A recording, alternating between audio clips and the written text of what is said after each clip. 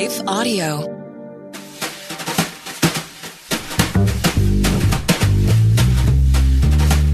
Welcome to Truth Tribe with Doug Groothuis, where we seek the truth about the things that matter most through reason and evidence, and sometimes have some fun along the way. I'd like to continue a two-part series on liturgy.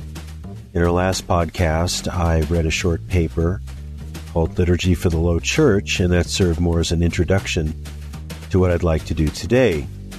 Today I'd like to read a paper called How the Holy Spirit Grounds the Knowledge of God Through Liturgy. This was read in 2018 at the Evangelical Theological Society meeting in Denver. It has yet to be published. However, it has been rejected by 3 different academic journals. So if you're still listening, let me continue.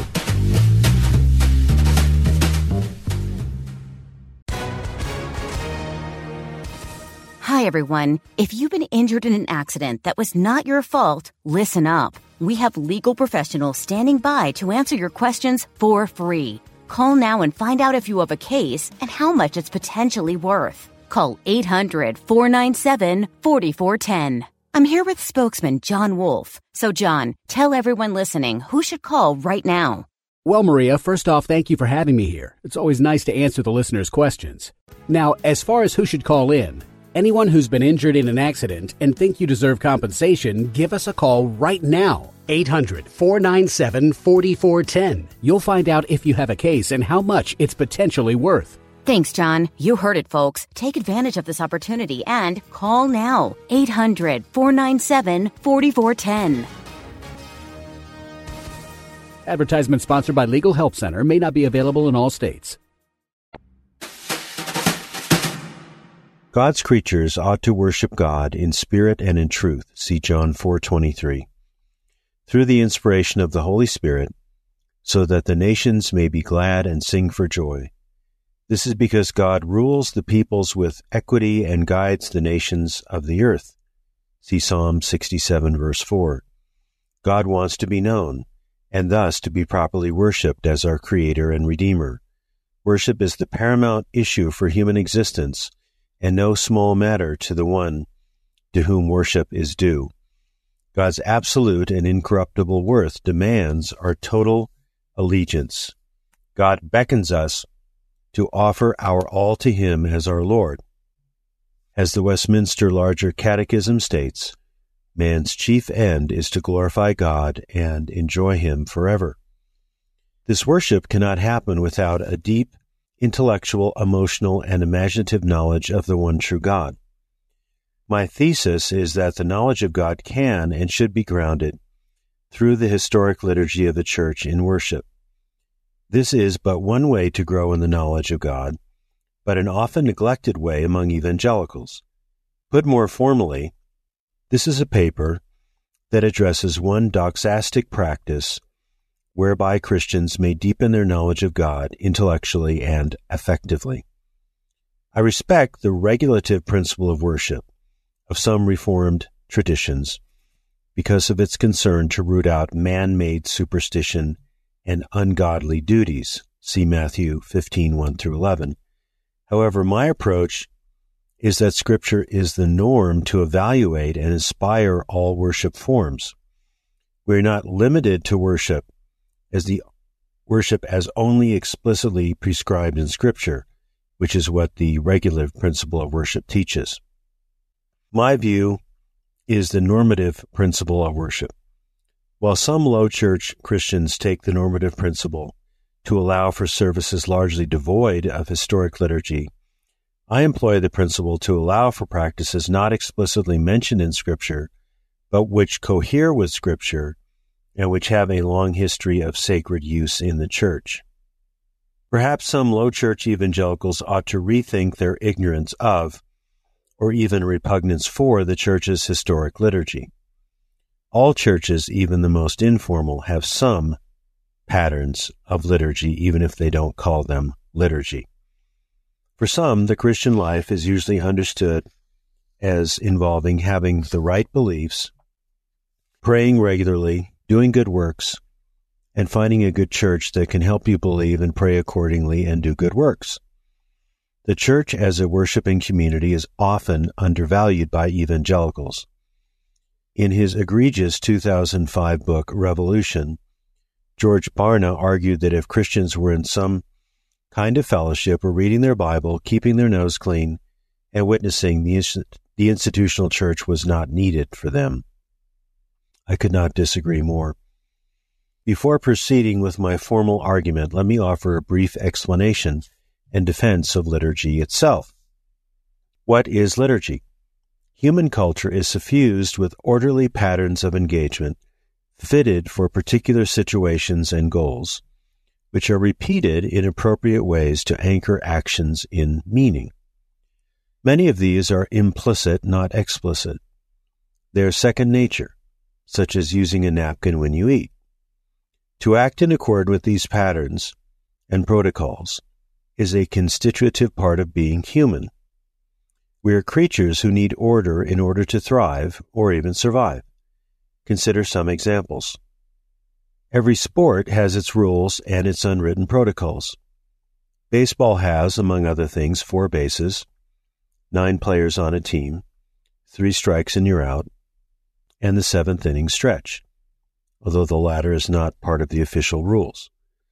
When a judge enters a courtroom, all are summoned to rise to their feet. Published writing follows grammatical rules and stylistic guidelines, or should. If all these kinds of orderly patterns of engagement were taken away, culture would devolve into a pointlessly undulating mass of incoherence. In other words, a kind of liturgy is inescapable in human affairs. The issue is, what kind of liturgy are we going to follow? But what patterns should guide the church, such that she grows in the knowledge of her Lord? First, there are some ordered patterns of engagement that are fitted only for worship and are not apropos elsewhere. To say that everything is liturgy is to say that nothing is really sacred liturgy. As Rebecca Merrill Groothuis wrote, there must not ultimately be a distinction between secular and sacred. All of life should be offered up to God in thanksgiving. All work should be done unto God as service. Yet, we must be careful this does not result in an obliterating of all sense of the sacred. Sometimes places and events are more richly evocative of eternal reality. They exist only to express worship to God. There is no missing the meaning. It thus uniquely demonstrates what all other human activity is, at root. It is corporate, celebrative, symbolic, in short, sacred. It's the end of that quote. Second, having a formal structure to worship need not mean that people are merely going through the motions without sincerity. There is dead liturgy, and there is living liturgy. Both depend on the nature of the liturgy itself and on the heart condition of those involved. Thomas Howard defines liturgy as, quote, the ceremonial enactment of the whole gospel, unquote. I agree, but will extend the definition. Liturgy is the historic Christian practice of richly orchestrated and theologically scripted religious services, which employ particular symbolism such as bread and wine, vestments, and crosses, to focus the worshipper's attention on sacred meanings derived from the Holy Scriptures and developed by the historic Orthodox Church. In so doing, liturgical actions both honor God and edify those worshiping. By religious service, I mean more than a Sunday gathering. Religious services include marriages and funerals as well. One may also practice personal liturgy such as the daily office. My focus, though, is on the regular gathering of the faithful, whether weekly or for special services such as Maundy Thursday, Good Friday, Holy Saturday, or an Easter Vigil.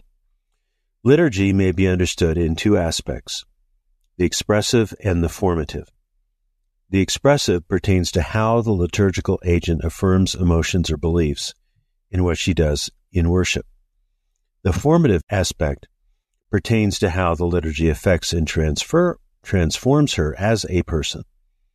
I will address primarily the formative aspect of liturgy as it pertains to the knowledge of God. Liturgy, energized by the Holy Spirit, forms us to know God more profoundly and thus follow God more ardently. Traditions differ on the shape of the order of liturgical worship. However, several features are fairly constant. These include singing at various points, a call to worship, prayer by clergy and congregation, scripture reading, confession of sin, assurance of pardon, passing the peace, confession of the creed, the offering, the sermon or homily, the Eucharist, benediction, and the charge. Liturgy reduces distractions in worship by placing the worshiper in a unique habitat where he or she can develop sacred habits. Crossing oneself before hearing the reading of the gospel text can become muscle memory that remains cognitive and is not only reflexive. Ideally, the church sanctuary should be a place marked by the transcendent as mediated through the immanent. It should be flooded with an aesthetically appropriate symbolic ambiance. In other words, a church, if possible, should be more than a warehouse or auditorium with a good sound system, as is the case of many evangelical church gatherings. In the church, we can form sacred habits fitting the purpose of the place, the worship of the triune God. Divine truths find their anchor through the liturgy. Worshippers not only speak biblical truths, such as the Lord's Prayer or the Creed, but express truth through scripted ceremonies. This is not play acting, but intentional actions, such as kneeling, confessing sin corporately, receiving the Eucharist, actions that conform to and announce sacred realities. Disclaimers. Before I defend my thesis that the Holy Spirit grounds the knowledge of God through appropriate liturgy of the Church in her worship, we need some disclaimers. Nothing I offer here entails or even implies a denial of the historic five solas theology of the Reformation. I have become a 39 Articles Anglican, and the road stops at Canterbury and will not go to Rome. There was an English Reformation, after all. Although all sacerdotalists are sacramentalists, not all sacramentalists are sacerdotalists, nor should they be. I am not a sacerdotalist.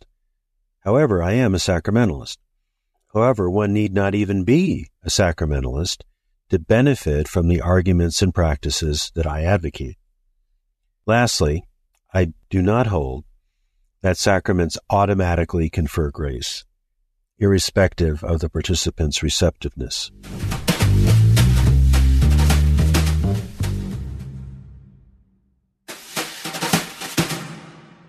Now on to the formal argument. I will fill out the following case. 1. Christians need to grow in the knowledge of God and to make Him known and obeyed universally. This is a theological premise. Paul wrote so that his readers, quote, may have the full riches of complete understanding in order that they may know the mystery of God, namely Christ, in whom are hidden all the treasures of wisdom and knowledge. Colossians 1, 2, and 3. Secondly, knowing is multidimensional, involving heart, mind, and body. This is an epistemological premise backed by Jesus' command to love God with all of our being, since loving God requires that we know God truly, if not perfectly or exhaustively. 1 Corinthians 13:12. 3. Liturgy provides a unique means to know with heart, mind, and body. This is a theological and epistemic or epistemological premise. Therefore, 4. Churches should provide liturgy as a means for better knowing and serving God. This is a theological conclusion. Few evangelicals will question premises 1 and 2. The rub comes with premise 3. which is necessary for the conclusion to be sound. The knowledge of God. If God wants to be known, then how do we know him? All the knowledge of God comes through his self-revelation, whether in nature, conscience, scripture, history, or in worship. This is the objective pole of the knowledge of God. God is the source, standard, and stipulator of knowledge, as Carl Henry said. But second, there is a subjective pole that concerns how humans come to know the God who reveals himself.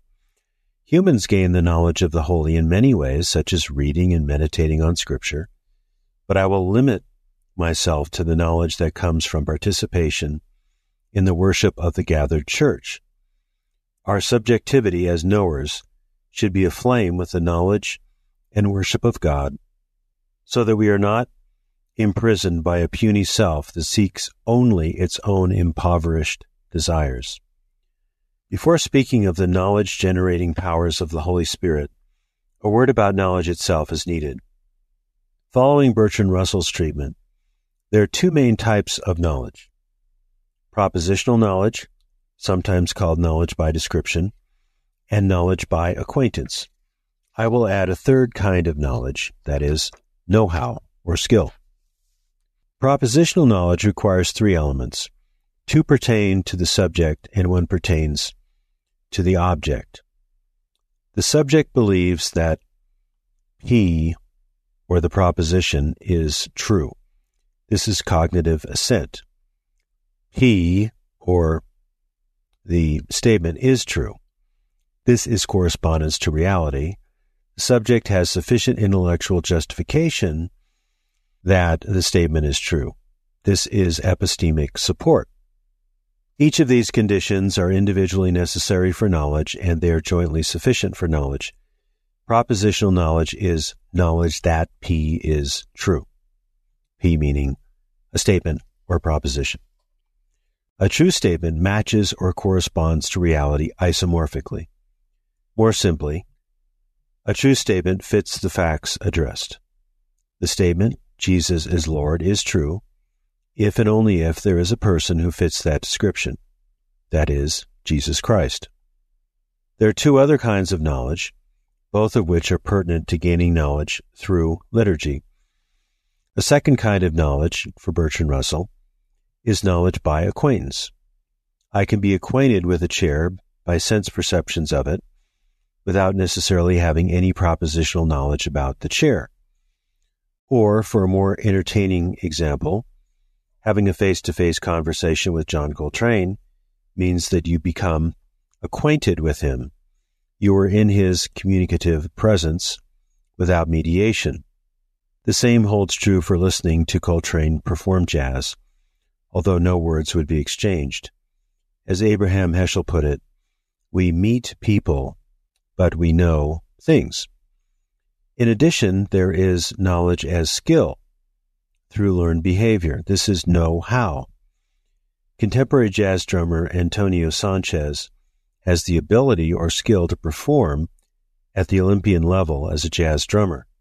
Another person may have more propositional knowledge of drum kits than Sanchez, say, knowledge of the evolution of the drum kit in America, but not have his knowledge as a highly skilled jazz drummer.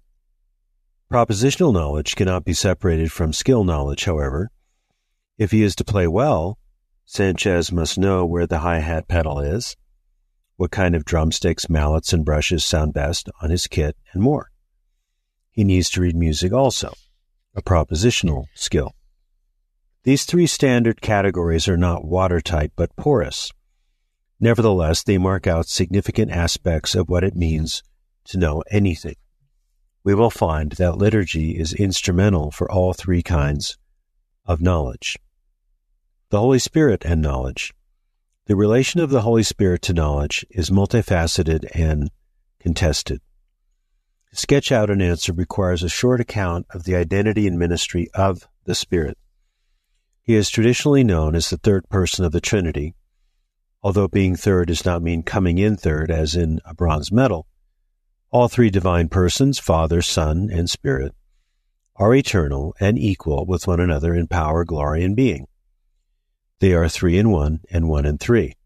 However, each member of the Trinity has different functions, but we should never forget the wonders of perichoresis, which means the divine dance or the divine interaction of the three members of the Trinity. The focus here is on the epistemic ministry of the Holy Spirit. He reveals truth in Scripture and illuminates truth for human knowers, as well as equipping them to live out that truth in His holy power. Jesus refers to the Holy Spirit as the Spirit of truth 3 times in the Gospel of John, thus emphasizing His role as revelator, one who discloses truth and gives knowledge. See John 14:15, 15:26, and 16:13.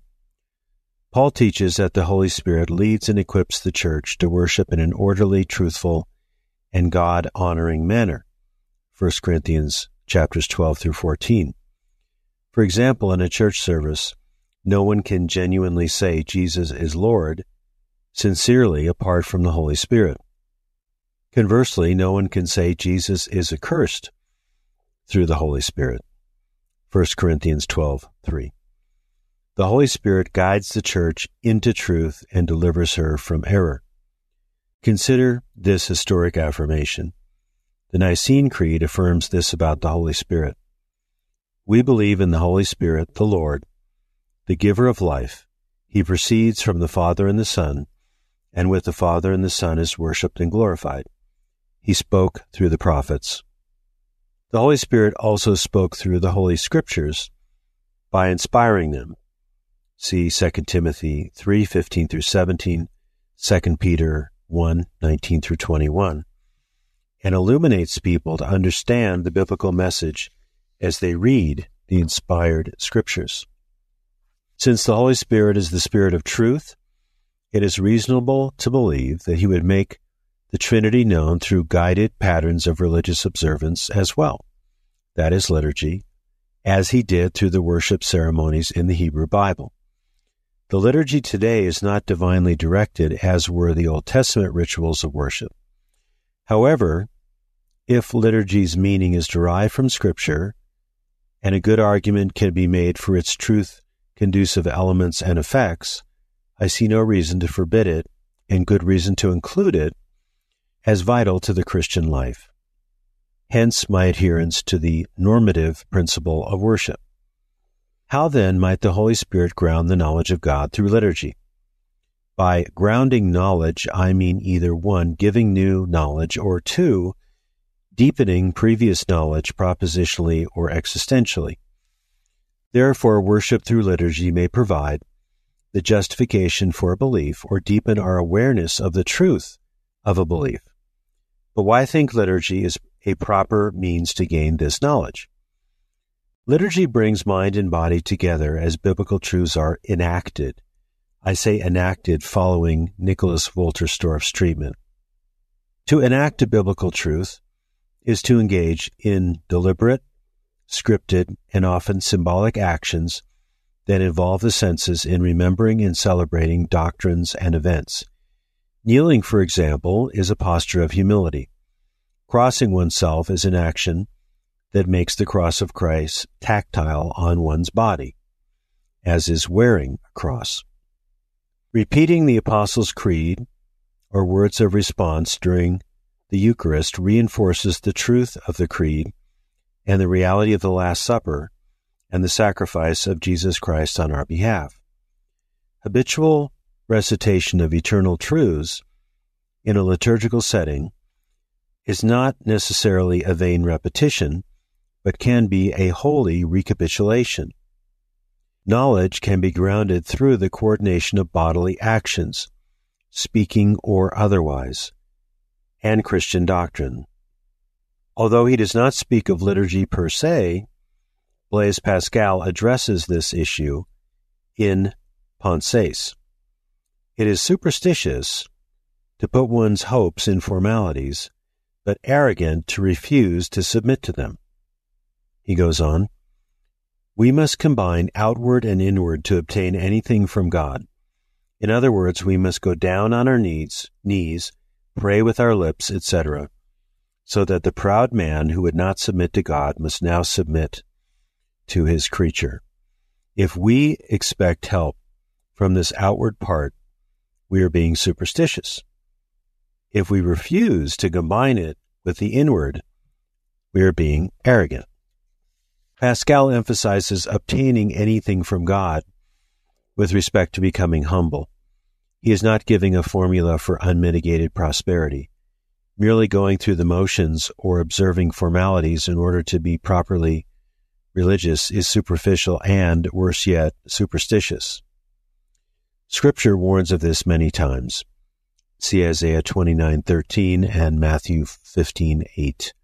However, refusing to humble oneself through kneeling, praying with the lips, etc., is to be proud and unresponsive. Pascal assumes that the external actions are consonant with established church practices, which themselves are biblically sanctioned. Having laid this groundwork, we can return to the three senses of knowing: propositional, acquaintance, and skill with respect to liturgy. First, sound liturgy teaches propositional truths about God and his ways as found in the Bible. Reciting the Creed is a clear example, as are the words of institution spoken by the congregation at the Eucharist. Through reciting or hearing these words, the worshiper reaffirms her beliefs or perhaps acquires true and justified beliefs, knowledge, for the first time, about some aspect of God or the gospel. Enacting the gospel, as Thomas Howard put it, helps ground it deeply in our awareness. He says, quote, "By enacting what is true, we learn what is true," unquote. In the last section of Pascal's wager argument, he encourages the one who wants to believe in God but cannot do so to be involved in religious practices that he might naturally begin to find Christian faith. This is often dismissed as a crass act of self-interested anti-intellectualism. Make yourself believe so you can get the eternal goods. I have written elsewhere on how wrong-headed this interpretation is, but it suffices for us to see that this counsel has epistemic support. Often a proper belief which results in knowledge is blocked, not by having inadequate evidence, but because of some disorder in the soul. By participating in liturgy, these blocks might be removed so that proper beliefs are acquired and knowledge is gained. As Vernon Grounds once said, "The ruts of routine may become the grooves of grace." Although he said this of personal devotions and not of liturgy, the principle applies to liturgy as well. Second, the knowledgeable and skillful engagement with liturgy can lead the worshiper to a direct acquaintance with God himself. When one enacts the gospel with a gospel-shaped heart, mind, and body, God may make himself known in a profound way to the worshiper. This can happen at any point in the service and, of course, in non-liturgical services or other practices. Paul also writes of the presence of the Holy Spirit in worship services, causing unbelievers to be aware that God is in their midst. 1 Corinthians 14:24 through 25. Third, engaging in biblical liturgy develops skills conducive to proper worship. This concerns doxastic practices. Worship is not only a matter of private thoughts or warm hearts, but of public actions enacted in agreement with divine realities.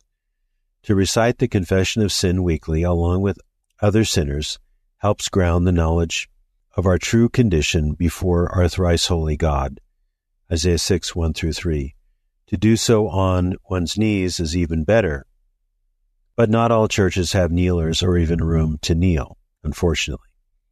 Further, some people are physically incapable of kneeling or getting up after they kneel. Taking the Eucharist in a liturgical church requires some skill in execution, given the theological significance of the event. For example, in my church, we go forward to receive the host and drink the cup, or dip the bread into the cup, which is called intinction.